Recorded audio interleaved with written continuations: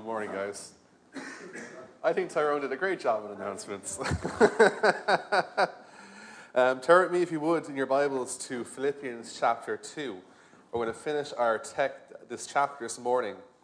As I do that, I'm going to open up my notes if I can find them. They're somewhere around here. I actually lost my notes. Cool. So Philippians chapter 2, we're going to cover verses 19 to 30. And this morning, our text, we're going to talk about heroes. I want to talk about this idea of heroes with you for a few moments.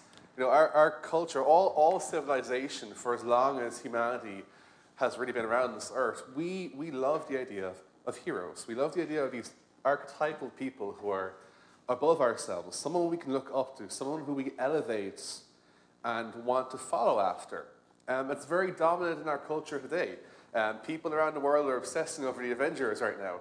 You know, if you follow Marvel and all superheroes, it's like a decade worth of movies, 22 films, and people religiously follow these movies to see the outcome and to watch their favorite heroes, you know, conquer evil and do great feats. But even in reality, people growing up have heroes, don't we? You know, we have these people we admire. You see kids wearing their favorite sports jerseys, you know, Manchester United, might be, you know, Liverpool, might be whatever, you know, with their favorite football player on the back of their jersey. You know, and they want to be like them, and they want to play football like them, and they want to follow them in their talents.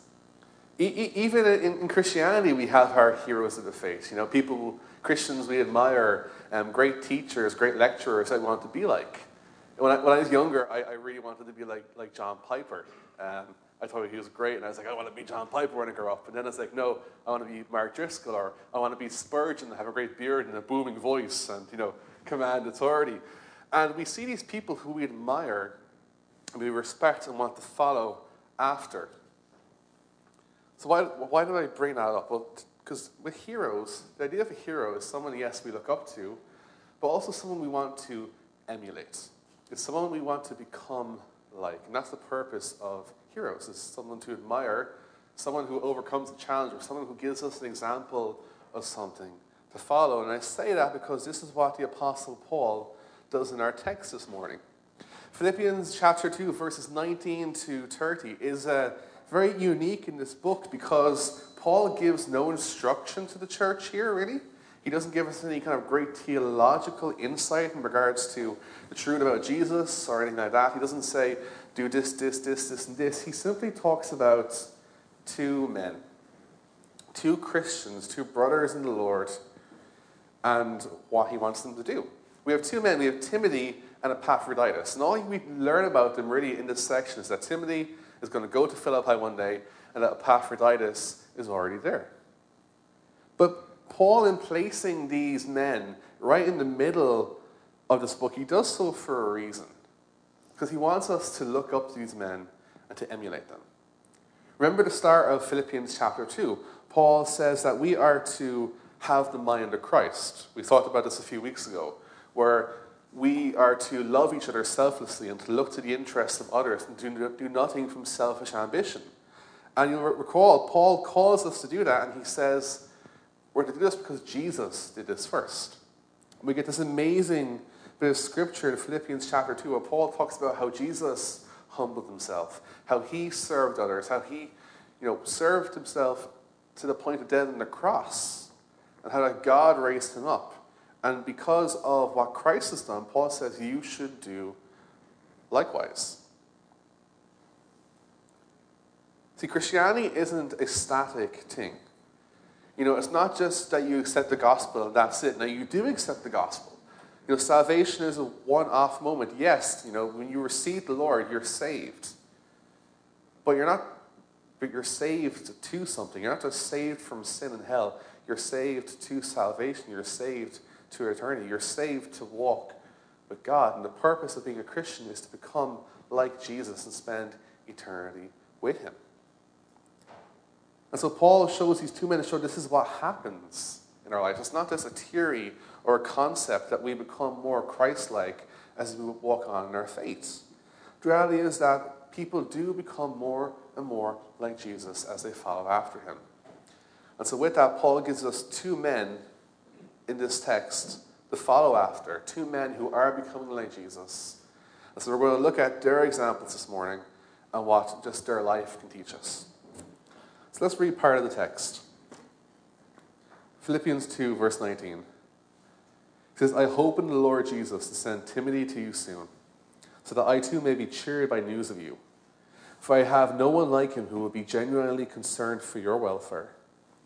For they all seek their own interests, not those of Jesus Christ. But you know Timothy's proven word, how as a son with a father he has served with me in the gospel. I hope therefore to send him just as soon as I see how it will go with me. And I trust in the Lord that shortly I myself will come also. I have thought it necessary to send to you Epaphroditus, my brother and fellow worker and fellow soldier, and your messenger and minister to my need. For he has been longing for you all and has been distressed because you heard that he was ill. Indeed, he was ill, near to death. But God had mercy on him, and not only on him, but on me also, lest I should have sorrow upon sorrow. I am therefore the more eager to send him, that you may rejoice at seeing him again, and that I may be less anxious. So receive him in the Lord with all joy, and honor such men. For he nearly died for the work of Christ, risking his life to complete what was lacking in your service to me. Let's pray. Father, we do thank you for this day. God, we do thank you for your word and all that it teaches us. Jesus, thank you that you do transform lives when we turn to you, God. We thank you for the life of Paul and Timothy and Epaphroditus, these men who have come before us, God, and shown us what it means to walk in your grace. God, as we learn of these men, learn of their example of following after you, Jesus, would you inspire us to follow you also? Would you help us to become more and more like you by your grace, God? Holy Spirit, would you transform us into the image of Christ? Jesus, we love you so much. We give you this time. Open up our eyes to see the truth of your word. Give us ears to hear and hearts to understand. We praise you for this time. In Jesus' name, amen. Amen. So let's start with verse 19. The Apostle Paul writes, I hope in the Lord Jesus to send Timothy to you soon, so that I too may be cheered by news of you. So again, we'll start talking, I guess, a little bit about who was Timothy, because Paul tells us it is his desire to send him to the church in Philippi. So where do we first meet Timothy in the Bible? We meet him first in Acts chapter 16.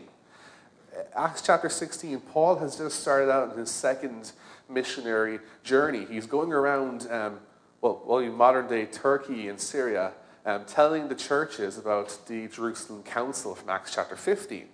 And at the very start of his journey, he comes across a young man named Timothy. I want to read to you Acts chapter 16, verses 1 to 5. It reads, Paul also came to Derbe and to Lystra. A disciple was there named Timothy, the son of a Jewish man who was a believer, but his father was a Greek. He was well spoken of by the brothers at Lystra and Iconium. Paul wanted Timothy to accompany him, and he took him and circumcised him because of the Jews who were in those places, for they all knew that his father was a Greek. As they went on their way through the cities, they delivered to them for observance the decisions that had been reached by the apostles and elders who were in Jerusalem. So the churches were strengthened in the faith, and they increased in number daily. So these 5 verses teach us a few very important truths about Timothy. We see he was a man of mixed heritage, and this caused him and Paul some problems because he was the son of a Jewish woman and a Greek father. And this is why, as a young man, possibly in his late teens, Paul went off and circumcised Timothy so that he could serve him. We see that Timothy, despite his age, was someone who was well spoken of by the church. He had a faith that was genuine. He had a faith that was true. And people respected him because of this. And we see that he wanted to serve the church. Paul comes to Lystra, he comes to Derbe, and Timothy just abandons his life there and decides to follow Paul to strengthen and aid the churches. But I think what best describes this man is the first word that we see about him in Acts chapter 16 is that it calls him a disciple. I love that. The first thing about him is that he is a disciple.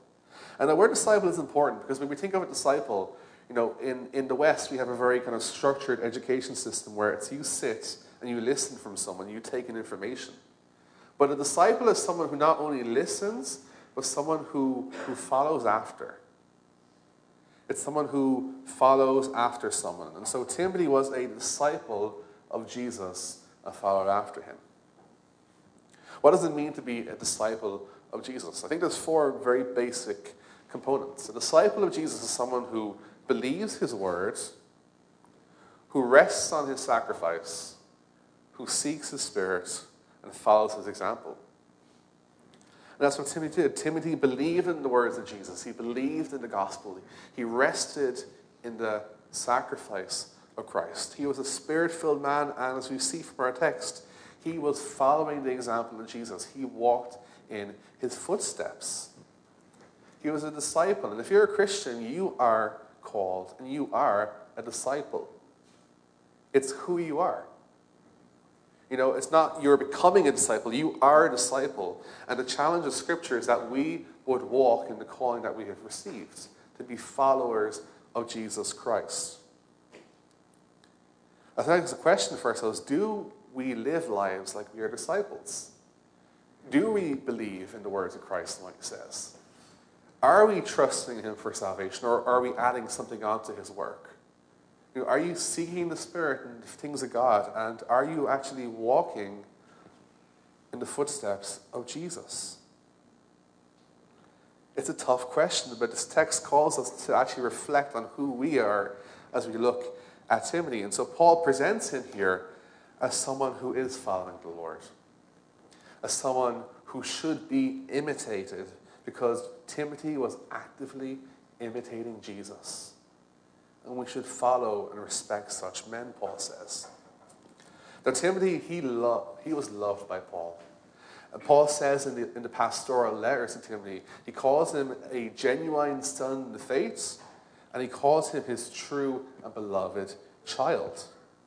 Paul tells us that his faith was sincere, and Timothy was entrusted by Paul to be his representative in many churches in the first century. The church of Philippi, the church of Corinth. And we know later on that Timothy was a pastor to the church in Ephesus. So this was a proven young man. And so Paul says in verse 1 that he wants to send his best. He wants to send Timothy to Philippi so that he and the church may be encouraged. And this is a side. I love what he says about it. He adds these 3 little words in verse 19 that change it. He doesn't say, I hope to send Timothy to you soon, guys. He says, I hope in the Lord to do so. He hopes in the Lord.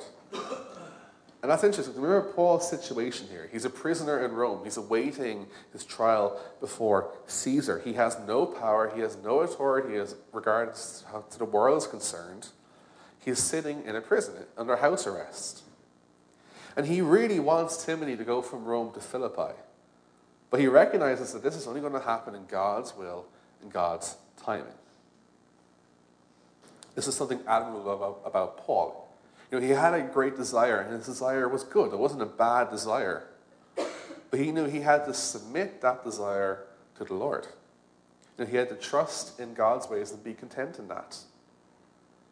In chapter 4 of this book, Paul says he has learned to be content in all situations because he knows his God is one who is above him, whose ways are above him, whose thoughts are above him. And so Paul says, if God wills it, he will send Timothy to them so that he may be cheered by news of them. And as he declares this desire to send Timothy, in our verses here, verses 20 to 24, Paul shows us 3 things that we in the church should know about this man that he is sending to them. It's these 3 things. First is his love and concern for the church. Second is his humility in his service. And number 3 is his value. So let's look at that. Let's look at verse 20 together. It reads, "For I have no one like him who will be genuinely concerned for your welfare. For they all seek their own interests, not those of Jesus Christ." So again, the first thing Paul tells us about this man in Timothy is that he has a great love and concern for the church. And he says that there is no one like him in this regard. That phrase, no one like him, it means there's no one of equal soul to Timothy. He was unique. Paul's saying out of all the people he discipled and had taken on him in his journeys, Timothy stands out. He was unique in his person. He was uniquely fitted to the job. And he was uniquely like Paul. Many Greek scholars say that this verse can be translated as, I have no one who is just like me. I have no one else who is so like me.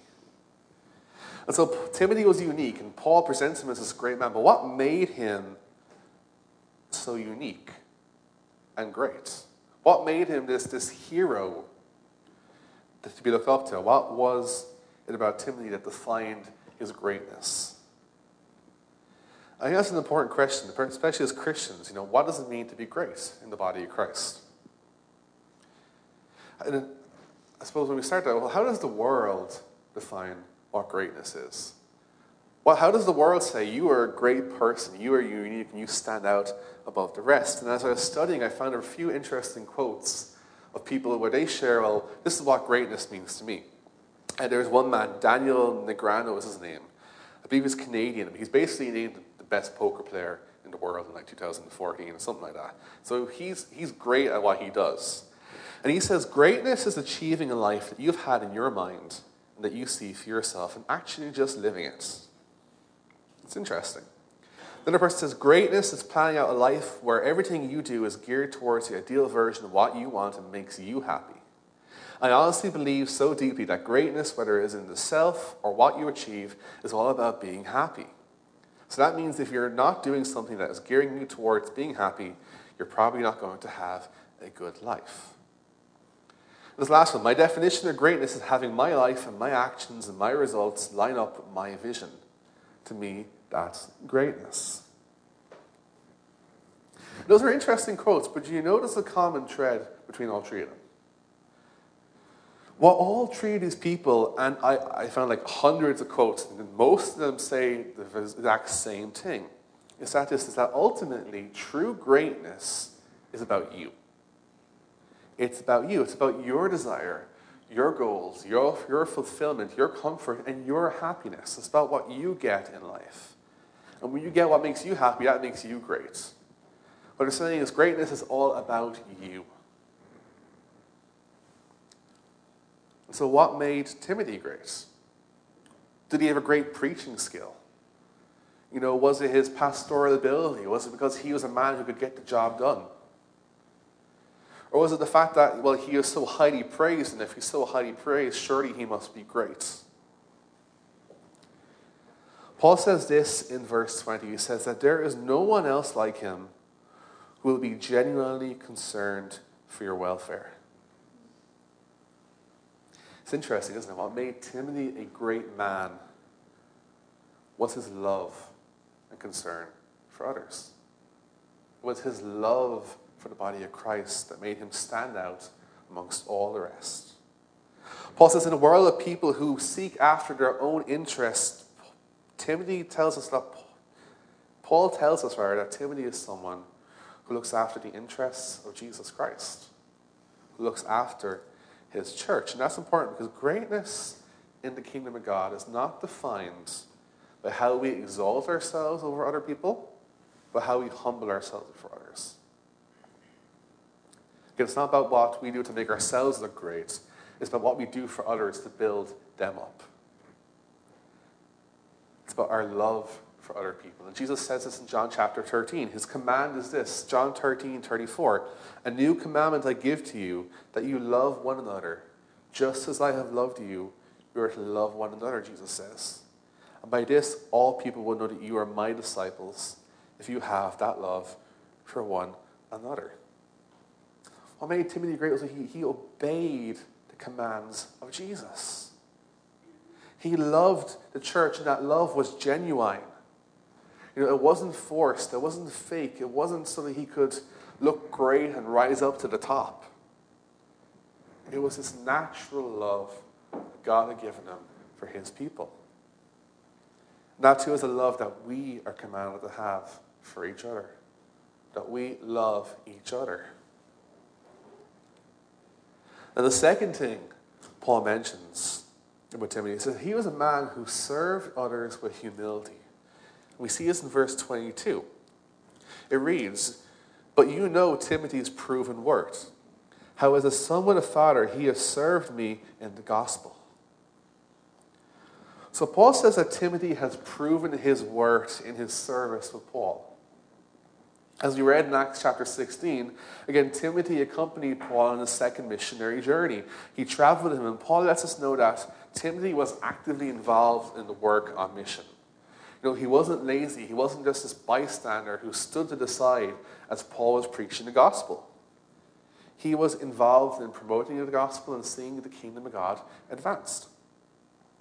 Paul says that he made himself a willing slave. He made himself a servant to Jesus and serving him on the mission field. He put, as Paul says in verse 21, Jesus first by seeking the good of others. And this is the kind of man that Timothy was. He was sacrificial in his service, but in his service, Paul tells us that he served from a place of humility. And that's so important for leaders and servants, that we serve from a place of humility. Paul says in verse 22 that as a son serves with a father, so too does Timothy serve with Paul. And the idea here is that, as a son was learning his trade from his father, say he was a carpenter, if he told him to go get the nails, his son would submit and get the nails.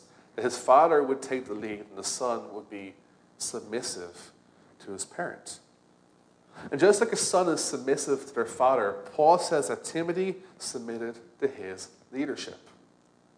Paul was the natural leader, and Timothy was the natural subordinate. He was second in command in a sense, and from what we see here, he was happy about that. He never tried to usurp Paul's position. He never tried to one-up Paul and get over him in authority. He was marked by humility. And the truth is, as Christians, we are either walking in a place of humility or walking towards a place of pride. It's one or the other. There's no middle ground. You're either walking in humility or you're trying to exalt yourself and be proud. And the Bible consistently warns us against self-exaltation. That's the reason humanity fell in the first place. The very first sin by Adam and Eve in the Garden of Eden in Genesis chapter 3 was they ate from the tree of the knowledge of good and evil because they wanted to be like God. They wanted to exalt themselves, and they fell. In the book of Ezekiel, we see this kind of dual prophecy about this one particular king, but also about the devil, about Satan, that it was pride and wanted to exalt himself over God that led him and the angels to fall. Boasting in yourself, trying to make yourself great in the eyes of others, will lead to ruin. It will always lead to ruin. Jesus says in the Gospel of Luke, the one who exalts himself will be humbled, but the one who humbles himself will be exalted. Proverbs chapter 30, verse 32 says, if you have been foolish, exalting yourself, or if you have been devising evil, put a hand on your mouth. He says, literally, stop it now before it's too late. If you're boasting in yourself, put a hand over your mouth and be quiet before it's too late. Because pride leads to destruction. And so instead of raising ourselves up over others, our call is to lower ourselves before each other. Again, remember what we learned in the verses 3 and 4 of this chapter. The command from Paul was to do nothing from selfish ambition or deceit, but in humility to count others more significant than ourselves. That we weren't just to look to our own interests, but that we were to look to the interests of others. Again, Paul said this is something that Timothy actively did. He humbled himself before others in his service to the gospel, and he submitted to the leadership of Paul. And because of this submission, this humility, Paul highly valued him. as we see in verses 23 and 24. Paul says, I hope, therefore, to send him just as soon as I see how it will go with me. And I trust in the Lord that surely I myself will come also. So what we see in these verses is that Paul valued Timothy. Okay, it says he hopes to send them there for their benefit, from his presence. But he says, I'm going to do it as soon as I see how it goes for me. You have to remember, Paul sending off Timothy would have been a sacrifice to himself. Because he is in prison. He is waiting trial before Caesar, and he wanted to have loyal companions around him. We gather from the first 2 chapters of this letter that there's Christians surrounding Paul who were looking to serve him and others out of this selfish ambition. He even tells us in chapter 1 there's people who are preaching the gospel to try and make him suffer while in prison. He says in chapter 1, verse 15, some indeed preach Christ from envy and rivalry. Paul says that these people are trying to afflict him in his imprisonment. And so Paul was surrounded by wolves. So he wanted Timothy nearby because he valued him. Paul tells us not to exalt ourselves, and yet Timothy has been exalted in the eyes of Paul and in the eyes of the church. He was a value to the church. He wasn't a drain to the people in the church. And what a wonderful thing that is to be called. It wouldn't be great if people called us a value to people. But we weren't this drain on people. But we were people who blessed others instead of making them suffer. Timothy was this. He was valuable to Paul. And this value and this exaltation, again, came not from building himself up, but looking to the interests of others. And that's how it works in God's kingdom. Jesus says in Matthew chapter 23, the greatest among you shall be your servant. And whoever exalts himself will be humbled, but whoever humbles himself again will be exalted. Timothy was, as far as Jews were concerned, a man of mixed heritage. Wasn't really a Jew, wasn't really a Gentile. Didn't really have much going for him in regards to the Jewish idea of God's kingdom. But God transformed Timothy into a man who was great in his kingdom. And the Lord will do that to us as well. If we're willing to follow his example of humbling ourselves, God will raise us up. And that's the promise of Scripture. In 1 Peter chapter 5, as Peter closes out his letter to the churches, he gives an exhortation to the entire church, from the elders to everyone else who isn't an elder, to humble themselves, because God will raise us up. 1 Peter chapter 5 says, I exhort the elders among you, as a fellow elder and a witness of the sufferings of Christ, as well as for a partaker in the glory that is going to be revealed, shepherd the flock of God that is among you, exercising oversight, not under compulsion, but willingly, as God would have you. Not for shameful gain, but eagerly. Not domineering over those in your charge, but being an example to the flock. And when the chief shepherd appears, you will receive the unfading crown of glory. So Peter's exhortation to leaders is to humble yourself, to be servants to people, and God will give you the crown. He continues, verse 5, likewise, you who are younger, be subject to the elders. Clothe yourselves, all of you, with humility towards one another, for God opposes the proud, but gives grace to the humble.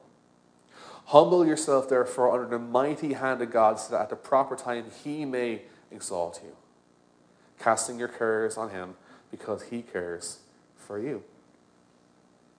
That is our calling, guys, to be humble in the church. If you want to be great in the kingdom of God, you need to make yourself the least. And Paul now, he moves on from Timothy to commend another great hero in the faith. And this is one of the Philippians' own, a man named Epaphroditus. And that's verses 25 to 26. It reads, I have thought it necessary to send to you Epaphroditus, my brother and fellow worker and fellow soldier, and your messenger and minister to my need. For he has been longing for you all and has been distressed because you heard that he was ill. If you ever wondered how this church, this letter, got to the church in Philippi, this is your answer. Paul had this letter delivered by a man named Epaphroditus. Now, we don't know much about him, not nearly as much as we know about Timothy. But again, Paul points him out as someone who is to be looked up to, someone who is to be admired. And Paul tells us a few things about him in these 2 verses. He calls him a brother. Remember, Paul was a Jewish Pharisee. Epaphroditus was a Gentile. Before Paul became a Christian, Epaphroditus would have been a dog to him. He would have been so below.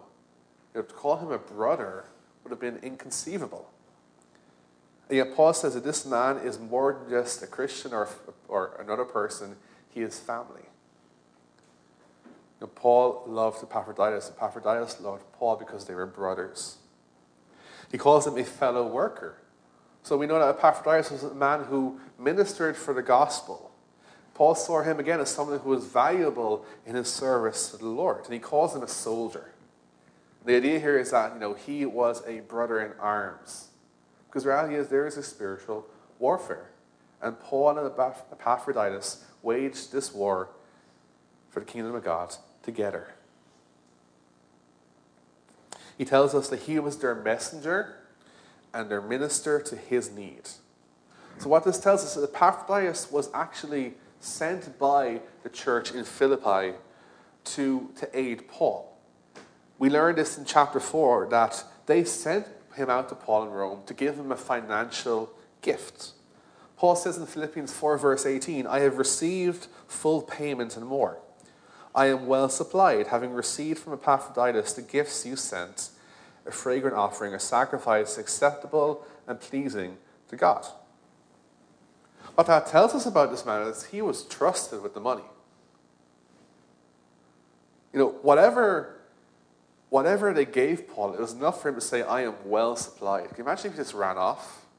It's the first century. There was no, registered mail. They couldn't track him down. Like giving the tithe money to a random person who just came to church, saying, here, you go to the bank and post it for me. You'd be out of your mind. And so you need to give it to someone who you trust. The church at Philippi trusted Epaphroditus to go to Paul in Rome and give them this gift on their behalf, and he did so. And finally, the 5th thing we see about him here is that, like Timothy, Paul tells us that he had a great concern for the church. You'll see a common thread here. People who are great in the kingdom of God have a great concern for God's people. They actually love the church. And Paul says that he longed for his church family. He loved them, and he says he was very worried about them, in fact. It seems what happened was that as he was making his way to Rome, Epaphroditus fell ill. And many commentators believe that he overexerted himself. He rushed, so hard, non-stop to get to Rome that he actually made himself sick. Sick to the point of death. And somehow the church in Philippi heard about this sickness and they began to get very worried and anxious about him. So here is Epaphroditus. He's in Rome. He's serving Paul. And yet, because of this deep love for his church family, he's getting anxious at the thought that they are worried about him. This is just a concern in his mind, So it's very often very easy to go home from church on Sunday and not think about the church until the next week. Life gets in the way and you forget. But here's a man who, when he's not with his family, he is thinking about them. He is concerned. He loves them. And he wanted them to know that he was okay. And so Paul says in verse 25, he saw this worrying, and he knew it was best for everyone to send Epaphroditus back to Philippi to be with his church family.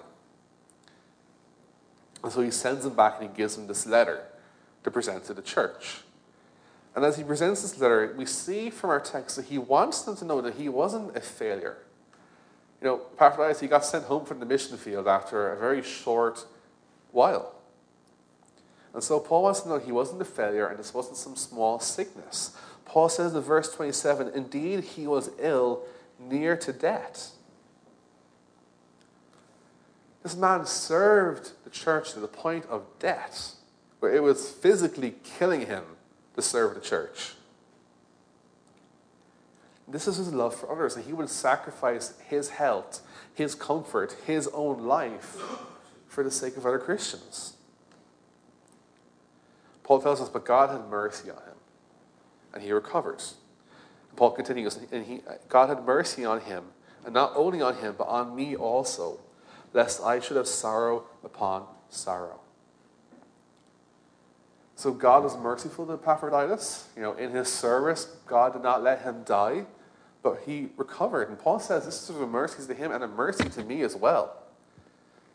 Because, obviously, Paul calls him a brother, a fellow worker, a soldier. But more importantly, Epaphroditus got sick because he went to serve Paul. Poor Paul in prison would have had sorrow upon sorrow, he says, at the thought of this man dying for him. And so Paul says he is eager to get him back to Philippi in one piece. And upon his return, he wants the church to know that they need to treat him and think about him in a certain way. They're to treat him in a way worthy of his service. That he is to be received, enjoyed, and as we see in our last 3 verses, that he is to be honored among them. Read with me, if you would, verses 28 to 30. It reads, I am the more eager to send him, therefore, that you may rejoice at seeing him again, and that I may be less anxious. So receive him in the Lord with all joy, and honor such men. For he nearly died for the work of Christ, risking his life to complete what was lacking in your service to me. Again, this man's mission was cut short, but Paul made a point of making it known that he was not a failure, that he had served above and beyond the call of duty. Because of that, he is to be received and joined there to honor him. Paul says that this man, in serving others, lowered himself to the point of death. And so now Paul commands God's church to raise him up in honor. And Paul says he risked his life for the work of Christ. Now, the idea of risking your life, it's a Greek word that means a gambler throwing everything away on the roll of a dice. It's like having a really good hand in poker and saying, I'm all in. Epaphroditus was willing to risk everything for Christ. And that is a man worth honoring, Paul says. People who give up their lives to follow Jesus are people we should admire and want to walk after. And that was Paul's desire for the church of Philippi. That's God's desire for us. That we would honor such men, yes, of course, honor those who've gone before us in the faith, but also that we would become like them in their life and in their service. And so Paul wants us to be like this man. He wants us to follow their example. But we ask, well, what motivated these men to live lives like this? What drives a person to the point of death in the service of others? What enables yourself to submit yourself to a leader, and not only to them, people above you, but the people you might view as below you? What makes you humble in service? For these men, it was Jesus. It was the example of Jesus and the grace that he gives. Paul tells the Corinthians in 1 Corinthians 11 to imitate me as I imitate Christ. So likewise, Paul isn't telling us to simply imitate these 2 men because these men are great, but ultimately to imitate them to become like Jesus. This is what was happening in the lives of Timothy and Epaphroditus. God's grace was working with them, and they were becoming examples of the one that they were following. Again, remember that amazing description of Jesus at the start of Philippians chapter 2. This was the example that these men were becoming. They were trying to live up to this, that they were going to be like Jesus, and that is what they wanted. I mean, think about it. Timothy, he submitted himself to the authority of the Apostle Paul, and he stayed in that place of submission. Jesus submitted himself to the authority of God, the Father, and did not count equality with God as a thing to be grasped. Paul tells us that Timothy made himself a servant with Paul in the gospel, and Paul tells us that Jesus took on human flesh to become the ultimate servant of all mankind.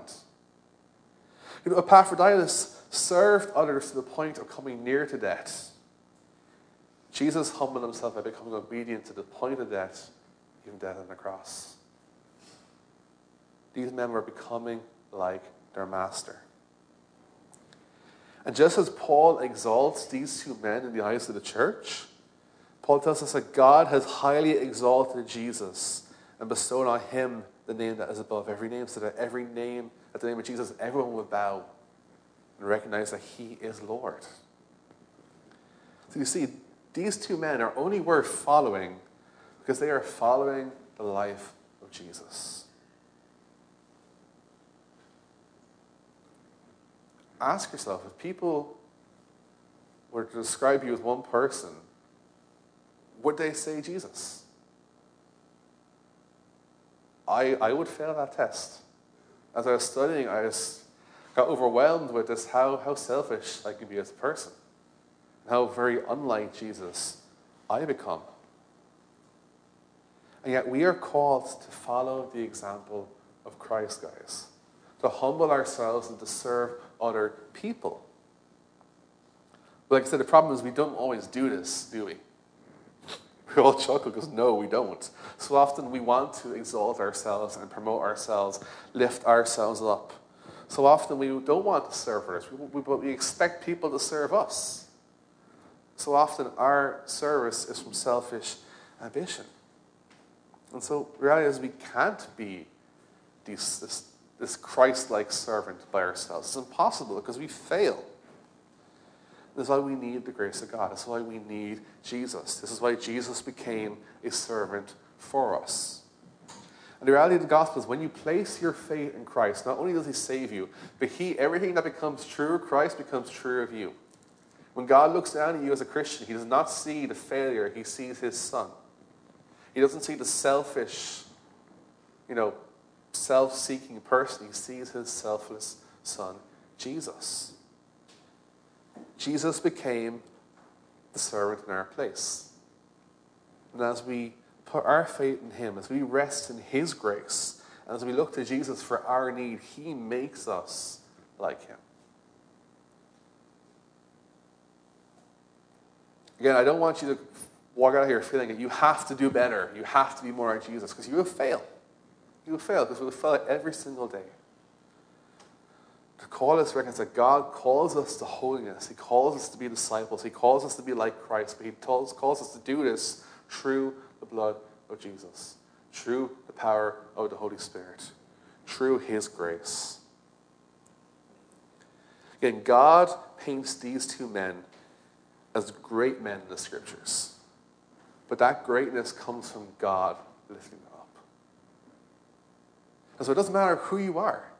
Whether you were raised in church, raised in the scriptures like Timothy was, or whether you're a Gentile lost in darkness like Epaphroditus, Jesus will give you the grace to become like him if you turn to him. And God has not changed. God does not change. What was true of these men can be true of us. If you walk in the grace of Jesus, you will become like Jesus. And that's the promise and that's the hope. Think about, who are you becoming like? If you're not a Christian, who are you following after? What are you becoming like? Because what you're following after is the world. You will become like the world, and the world is passing away, and you will pass away too. But Jesus is eternal. If you trust in him, your life will be eternal too. And so if you're not a Christian, I'd encourage you, who are you? Really ask, who are you following after? And guys, for us who are Christians, the call is that we need to follow after Christ. So let's pray. Lord, we need you, God. God, we need you so much, Lord, in that. God, what a high and wonderful calling that you have placed on us, God, as your people, to become like your Son.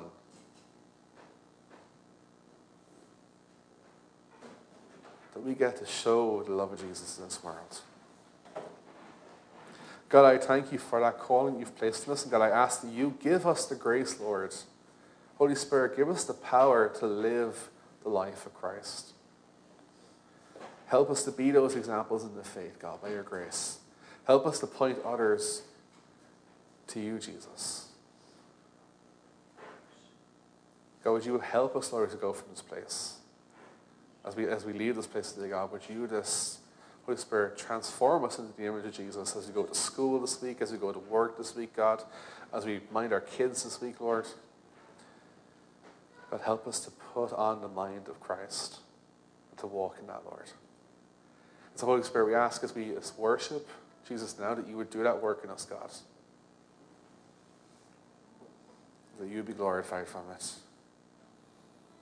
In Jesus' name we pray. Amen.